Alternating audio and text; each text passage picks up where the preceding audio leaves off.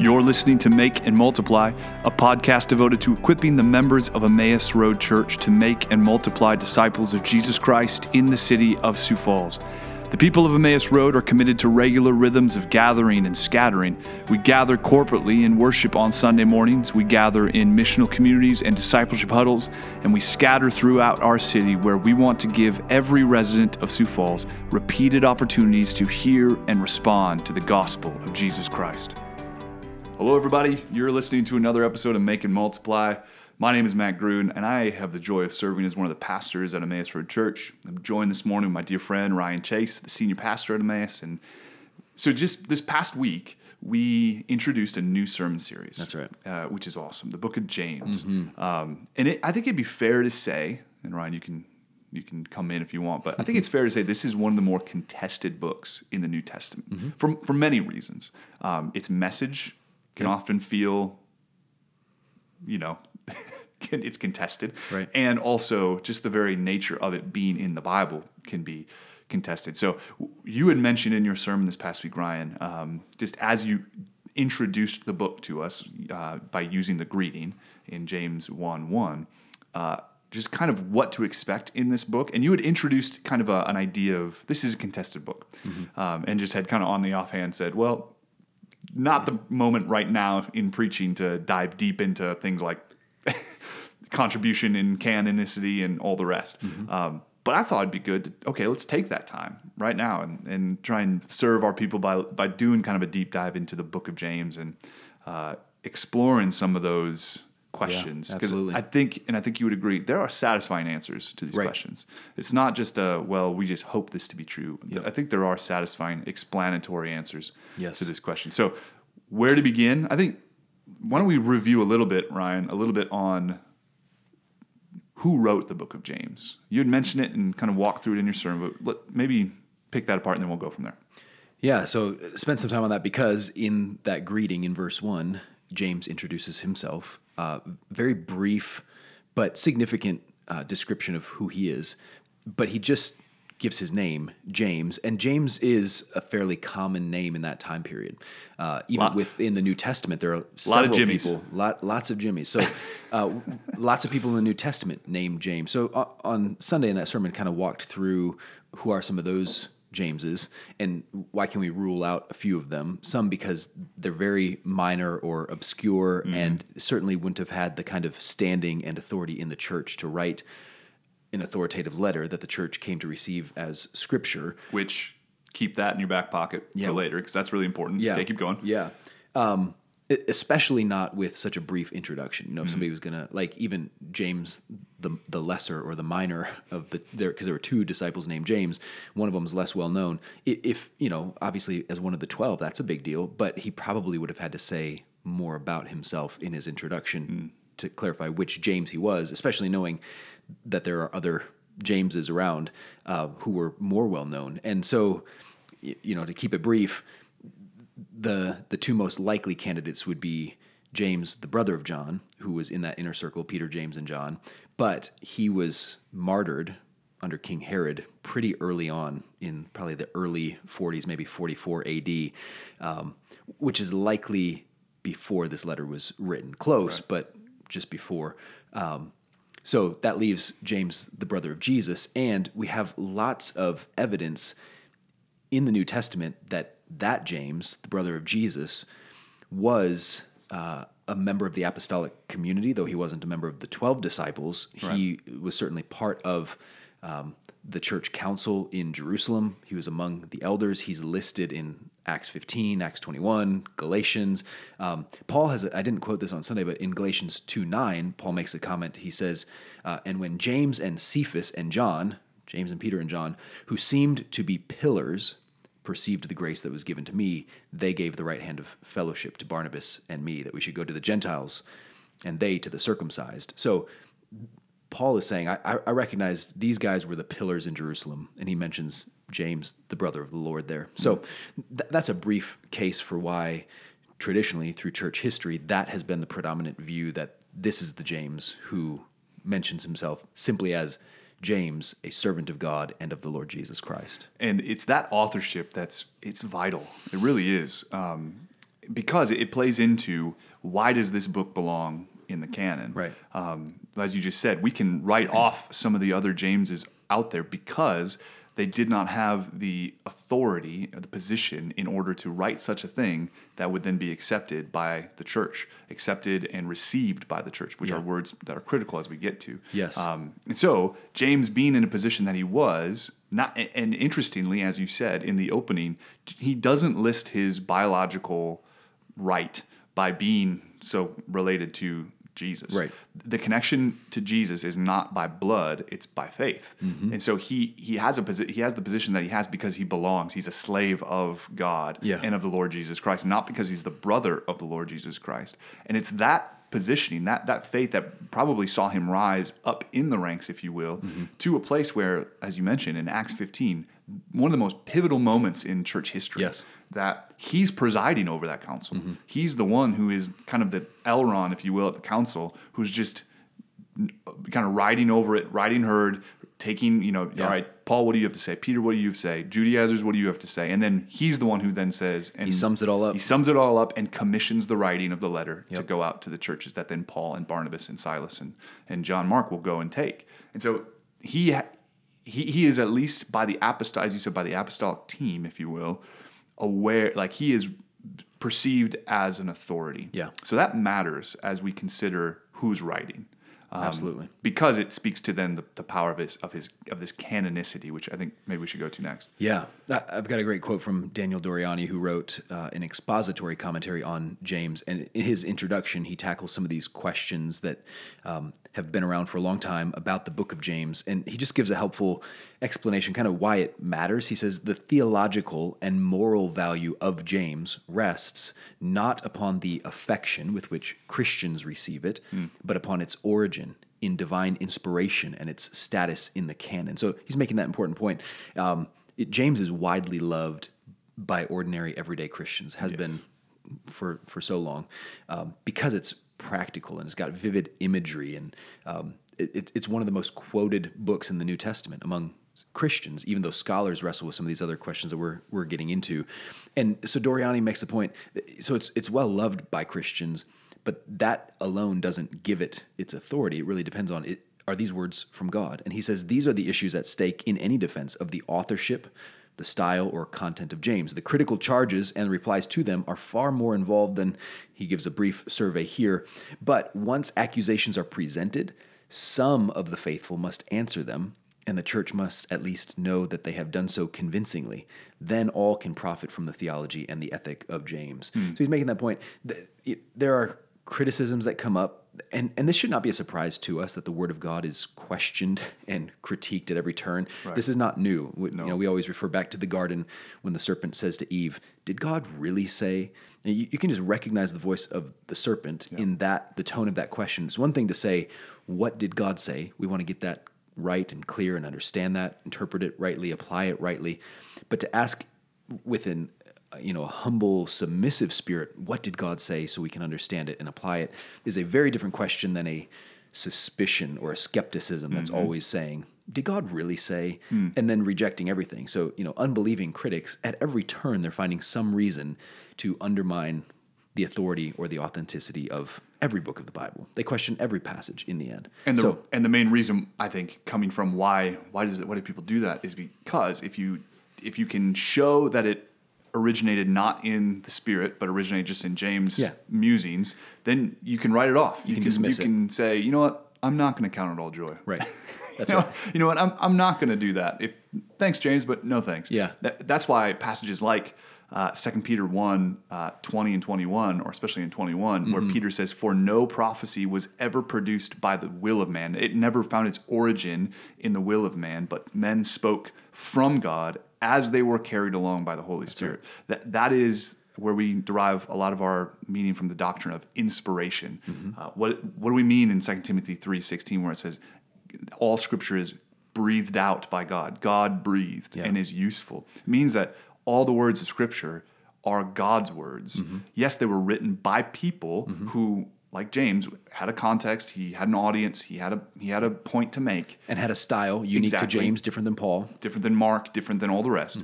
but yet it is the Spirit who worked through those to cause his words to be written. That's right. It's different than like a dictate theory, where it's like he just heard the words in a dream and then just copied them down. No, he wrote as as Peter says, for we know that, but men spoke from God as they were carried along by the Spirit. That's right. So they just wrote, and God, through his work, through the Spirit, brought his words through. Mm-hmm. And so that when we read James, we're reading a real historical person who wrote a real letter, and but because they're not originating in him, in his own will, but from the Spirit, they're actually God's words. Right. That's why Which gives them the authority of God himself. Exactly. It's not like you were mentioning counterfeit, the FBI story. Yeah, go ahead and tell that one.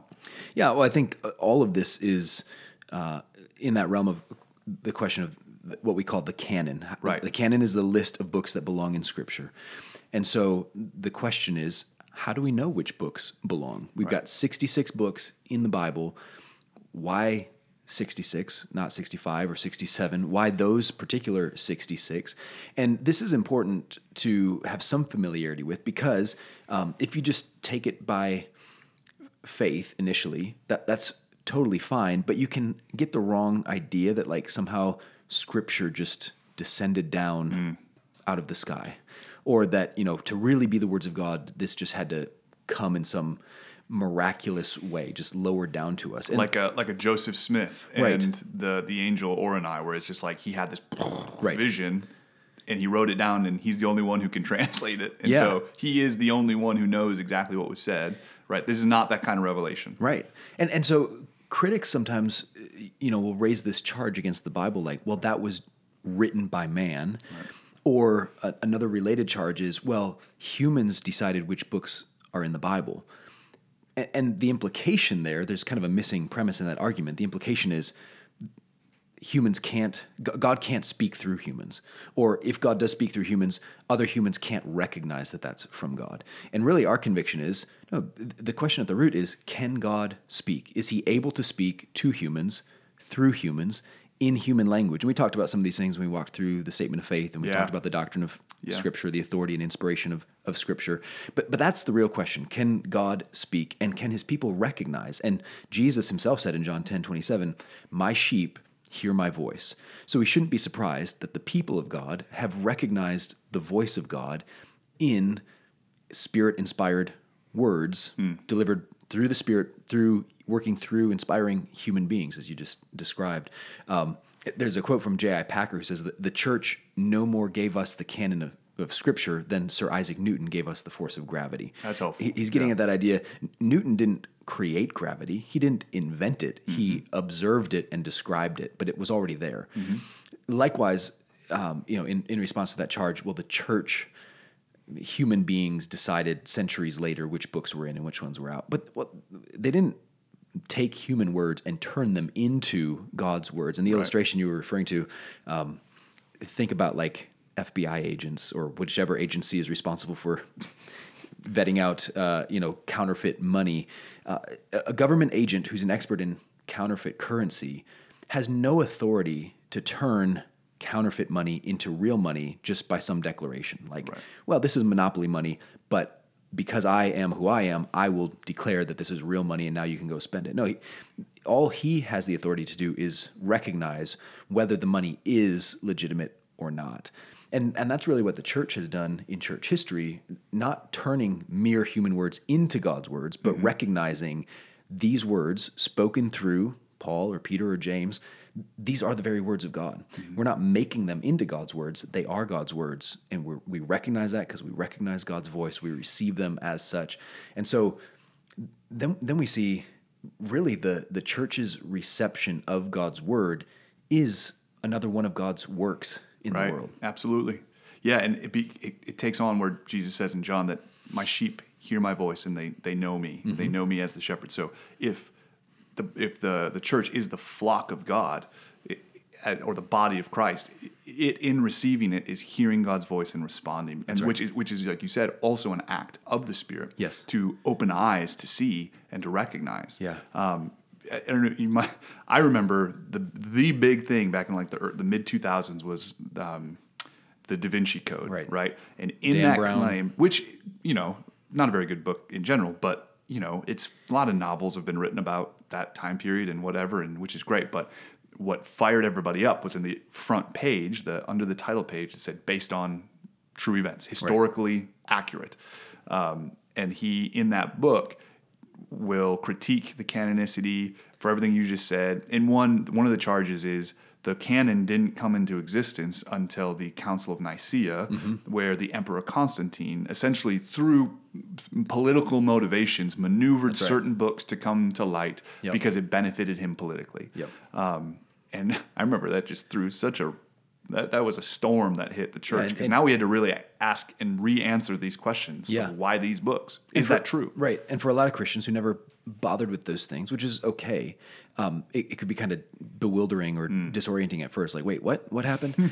But Dan Brown, the author of the Da Vinci Code, didn't make that up, but he did certainly popularize or mainstream that old critique, which is just not accurate history. Right. The Council of Nicaea certainly didn't make the definitive list, and it was not the only time or the first time that Christians had been talking about which books are actually God's words and which ones are not. Right. That started long before Nicaea. While the apostles were all alive. Right. I mean, Peter even makes claim. What is it? Is that Yeah, at the end of 2 Peter. 2 Peter? Yeah, he makes the claim that and you guys know of Paul's writings, which are hard to understand. Yes. just like, thank you, Peter. Yeah. Yes. And Peter, the significant words are, Peter says there, which unstable people twist to their own purposes, Like the serpent. as they do the other scriptures. And so Peter, a contemporary of Paul, lists Paul's writings, his letters, along with the other scriptures. So already at that time, the church is recognizing these words are not mere human words. Yeah. These are God's words, which Jesus said would happen. He told his disciples, I'm going to give you the Spirit, and he's going to remind you of everything I've said, and you're going to speak on my behalf. And so that's exactly what happened. And you have also these other historical books like the Gospels and the Book of Acts, which tell a story. And so there were other books. There are other Gospels of people who were living at the time. Why aren't those included in the canon? Well, there was something about those four, Matthew, Mark, Luke, and John, particularly, that were either direct eyewitnesses or direct disciples of the eyewitnesses. And they were writing, and it was being circulated at a time where people were alive to be able to say, oh, that's what happened, or, oh, that's not what happened. Right. It was in the, quote, eyewitness period. So another critique that's often thrown is that, well, we don't have the Bible wasn't actually written, the New Testament wasn't written until the 2nd, 3rd, 4th century, and by people claiming to be John, people claiming to be Peter and Paul, and so forth, which we have architectural evidence that dates the manuscripts of New Testament writing all the way back within a decade of when it's said to have happened. And that's critical, because that means that there existed in circulation copies of these letters in a time period where people were alive who were also eyewitnesses who would say, oh yeah, that's what happened. And some would say, oh wait, no, that's not what happened. They could corroborate or falsify. It's like writing a biography of Lincoln and publishing it while he's still alive, and he and the others around him could say that's an accurate one or not. Yep. But if you write a biography of Lincoln now, you're relying on witnesses who were there at the time, and they can't speak for themselves because they're dead. Exactly. And that it's helpful when you're reading the Gospels. There are mentions of people and names like, so-and-so who is the father of such and such. And when we read that today, that has very little meaning to us. Right. But it's a lot like when you're writing an academic paper today and you cite your sources, you put a footnote in, here's where I got this. When you mention, okay, hey, this guy carried Jesus' cross, he's the father of Alexander and Rufus. Who are Alexander and Rufus? Well, in the time when Mark wrote that, you could go check with Alexander and Rufus and ask, can you tell me the story? What did your dad do? Yeah. Oh, yeah, he carried the cross for Jesus on the way to his crucifixion. So you're citing your sources. That's what's going on there. And it also, getting back to authorship, the New Testament, the expository, the letters, the epistles, are written by people to people. Right. And there's people there's real people. So, for instance, Paul at the end of Romans, when he lists all these real people, that is putting stakes into the historical timeline where did those people exist or not? Who were they? And that all comes from him actually writing to people. So when we get to the book of James, one of the confusing parts about the book of James, or one of the reasons why it's tossed into kind of this confusion, is because it's what's called a general epistle or a Catholic or universal epistle, meaning it doesn't have a specific audience. You think of Paul, I mean, the books of the New Testament, like Romans, Corinthians, Colossians, those are all titled the way they are because they are written to the churches in those regions. And you know that from the openings where Paul, an apostle, to the church in Corinth, to the church in whatever. And then he writes to them. James, as you preached through last week, in his opening, he has no other than to the diaspora. The 12 tribes of the dispersion. So it's broad. He's throwing a wide net. And so it's harder to get your arms around exactly who he's talking to. But in a lot of ways, it really opens it up to, well, he's really talking to everybody. He's talking to us. Yeah, exactly. And the scholar commentator Douglas Moo makes the point that sometimes people overplay or misunderstand the status of James in the early church, thinking that James was rejected by many Christians. And he points out it's not that James was rejected, it's more like James was neglected. And he's got this great quote where he says, very few early Christians who knew of James ever dismissed it. Those who knew it quoted it authoritatively, accepted it, loved it, but it was one of the more neglected books in the early church, and likely partly because, like you just explained, because of the general nature of the audience, and in particular, James being written to the 12 tribes of the dispersion, while that applies to the church as a whole, and I made that case that this is addressed to the church, this is for us, this letter's for us. That's right. James's particular audience was likely Jewish Christians who had been persecuted in Jerusalem, where James was a leader in the church, and then when they're dispersed outside of Jerusalem and they're spread out throughout Palestine and Syria, and he's writing to them to pastor them in a new, bewildering situation in life, and he's reminding them to be stable and steadfast and hold firm and continue to grow in wisdom and make progress in Christ.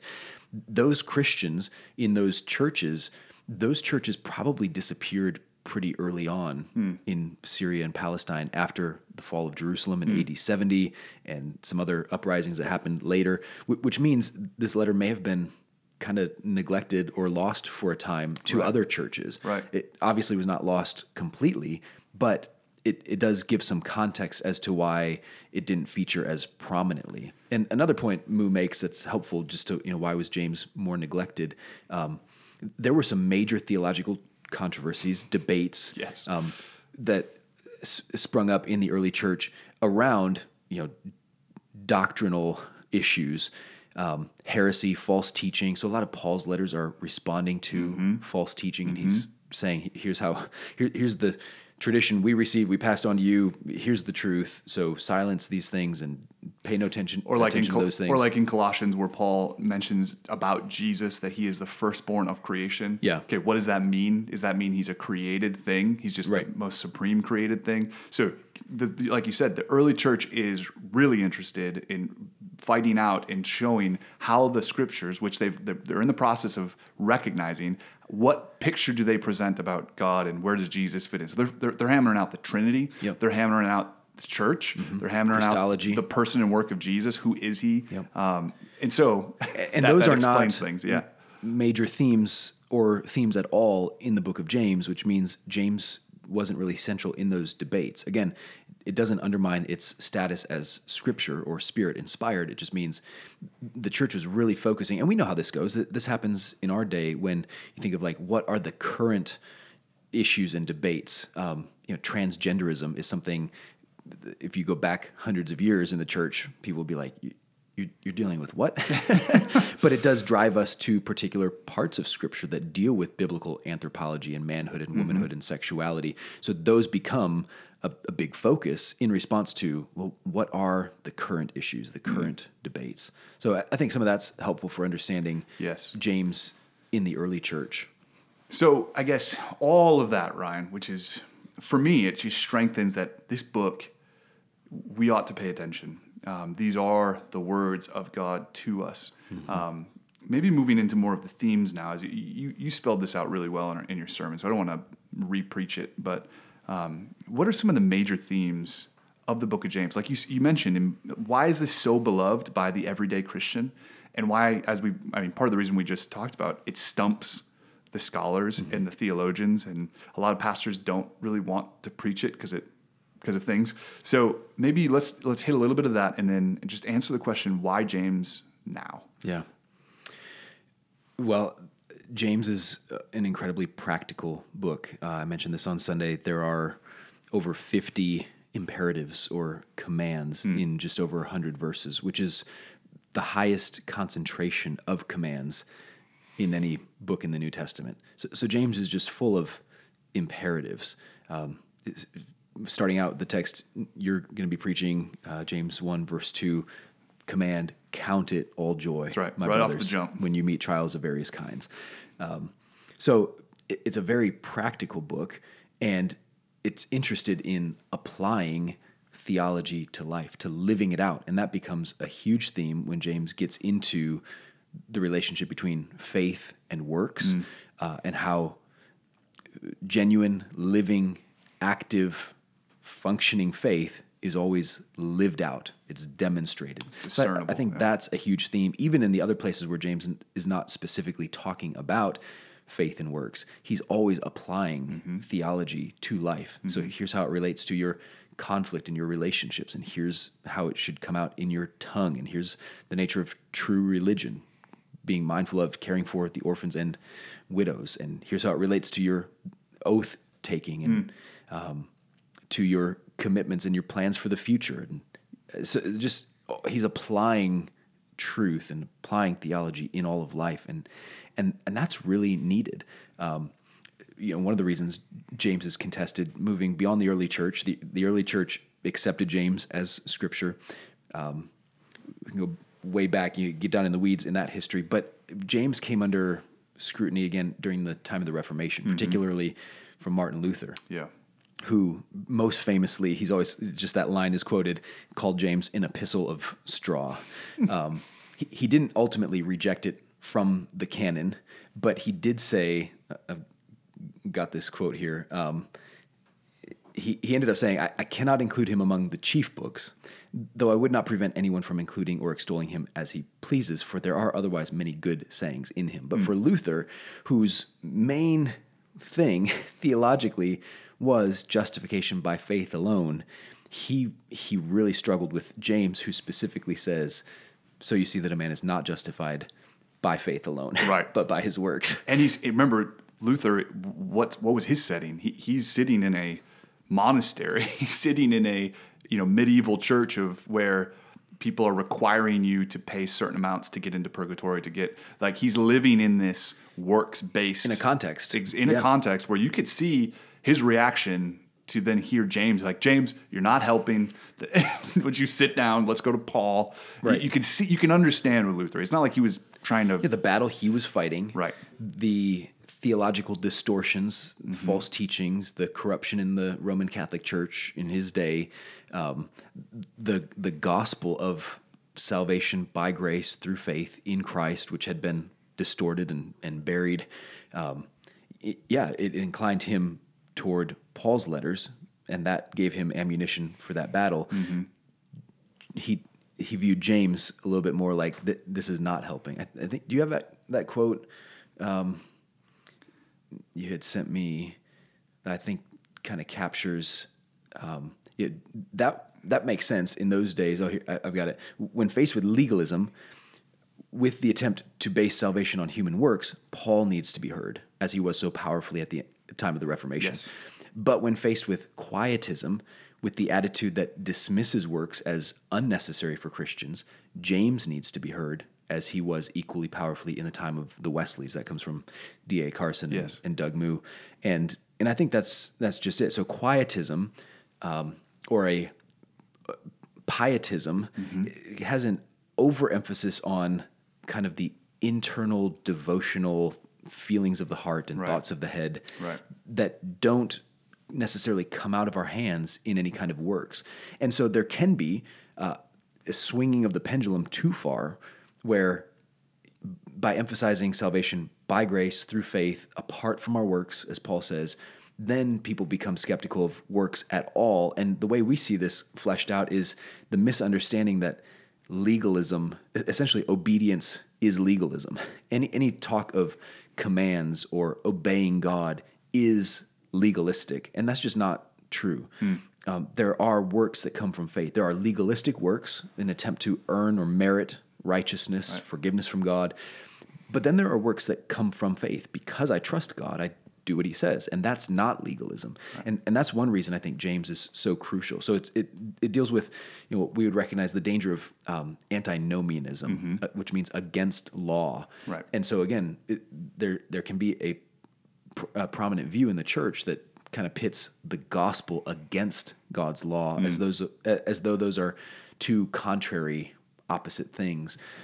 When the reality is, it's by God's grace that we're saved, and it's by his grace that we are trained to live godly lives. Yes. And James helps us with all of that. He does, and he helps give balance to, he helps, this is why James, not only because they are the words of God, but the benefit and the effect of having James in the canon is to ground us. That's right. In actual real life. That the commands in James, like all the commands in the New Testament, are not just to be mentally assented to, like, yes, I agree, but to actually experientially be lived it out, and then to experience now, today, the effect of obeying and living in Christ. Yes. I mean, this is not a new thing. It's also what Jesus says in multiple Gospels of, you will know a tree by its fruit. And so he demands also, Jesus told, in that same context in Luke, the next parable is the story of the builder. Does he build on a foundation of stone or on sand? And the correlatives there are not the people who build on sand are unbelievers, and the people who build on rock are the believers. No, the correlative says, this is the man who builds on the rock, is the one who hears my words and does them. The people who built on the sand heard the words and didn't do it. There was a quiet. They may have even nodded their head in agreement. Right. That's nice. Yep. Yeah. Yep. Amen. But to actually, that's why your phrase of like, James is an earthy, it's a flesh and bone kind of book. Yep. I just think that serves us in a world that has lost any touch with reality. Yeah. It helps ground us back into the earth and the world that God created. And this is his world. This is our Father's world. And so he calls us to live in it in a certain way. And by his Spirit, he enables us to walk in his ways. And so I think our prayer is that this book would encourage and get stuff done in the lives of the people of Emmaus Road Church. That's right. Sanctification. James himself says, as the body without the spirit is dead, so faith without works is dead. And that's it. If theology, it's actually impossible as embodied spirits to do anything spiritual without doing something in the world. Right. I mean, even if you're just going to meditate and think about God, You got to go somewhere. You are going to be sitting somewhere, and your brain is going to be firing. Like if they hooked up whatever they do They to did a an brain, MRI, they'd see electrons. Yes. So you are engaging a physical brain, even in that thought of meditating and thinking. Same with praying. Oftentimes our prayers are actually audible. We're speaking out loud. We're using our tongues and our vocal cords. But even if you're just praying in your mind, again, neurons are firing in your brain. And so we just, because we are embodied souls, our theology can never just remain kind of in this ethereal realm. Right. It's got to come out our hands. So that's why I love that phrase, theology with calluses. James helps us do that. Yes, very good. So hopefully this helps, encourages those of you who are listening, and it'd be just a good practice to read through the book multiple times as we go through this sermon series, just to see where James is going, why he says what he says, just kind of get the lay of the land. And maybe that's a good thing to do with your family, to do with your wife or your husband, to do in your gospel communities. Just a good practice of reading this book over and over again. And that's why we put out the preaching plan as well, so you can see what passages coming up and just even read those few verses going into Sunday. So you're familiar with it, you're thinking about it, meditating on it, preparing for that sermon when we just receive the word. Because as James says, we want to be hearers and doers of the word, not just hearers only. Right. And we trust that God, in his providence, has given this word for us right now our season. So we're trusting in him. Ultimately, we as pastors, we have nothing to say. We have no unique, novel thing that could be said. So our aim is to open up the gold mine that is James and show it to the people of God so that they might trust him more, rely on him more, and actually have tangible footholds and things to fight the fight of faith with. Good. So hopefully you're encouraged, and until next time. Yes. Thanks for listening to Make and Multiply. If you have questions about anything related to discipleship huddles or missional communities or gospel fluency, you can reach out to your missional community leader. And if you're not yet plugged into gospel community at Emmaus Road, visit us online at emmausroadsf.com.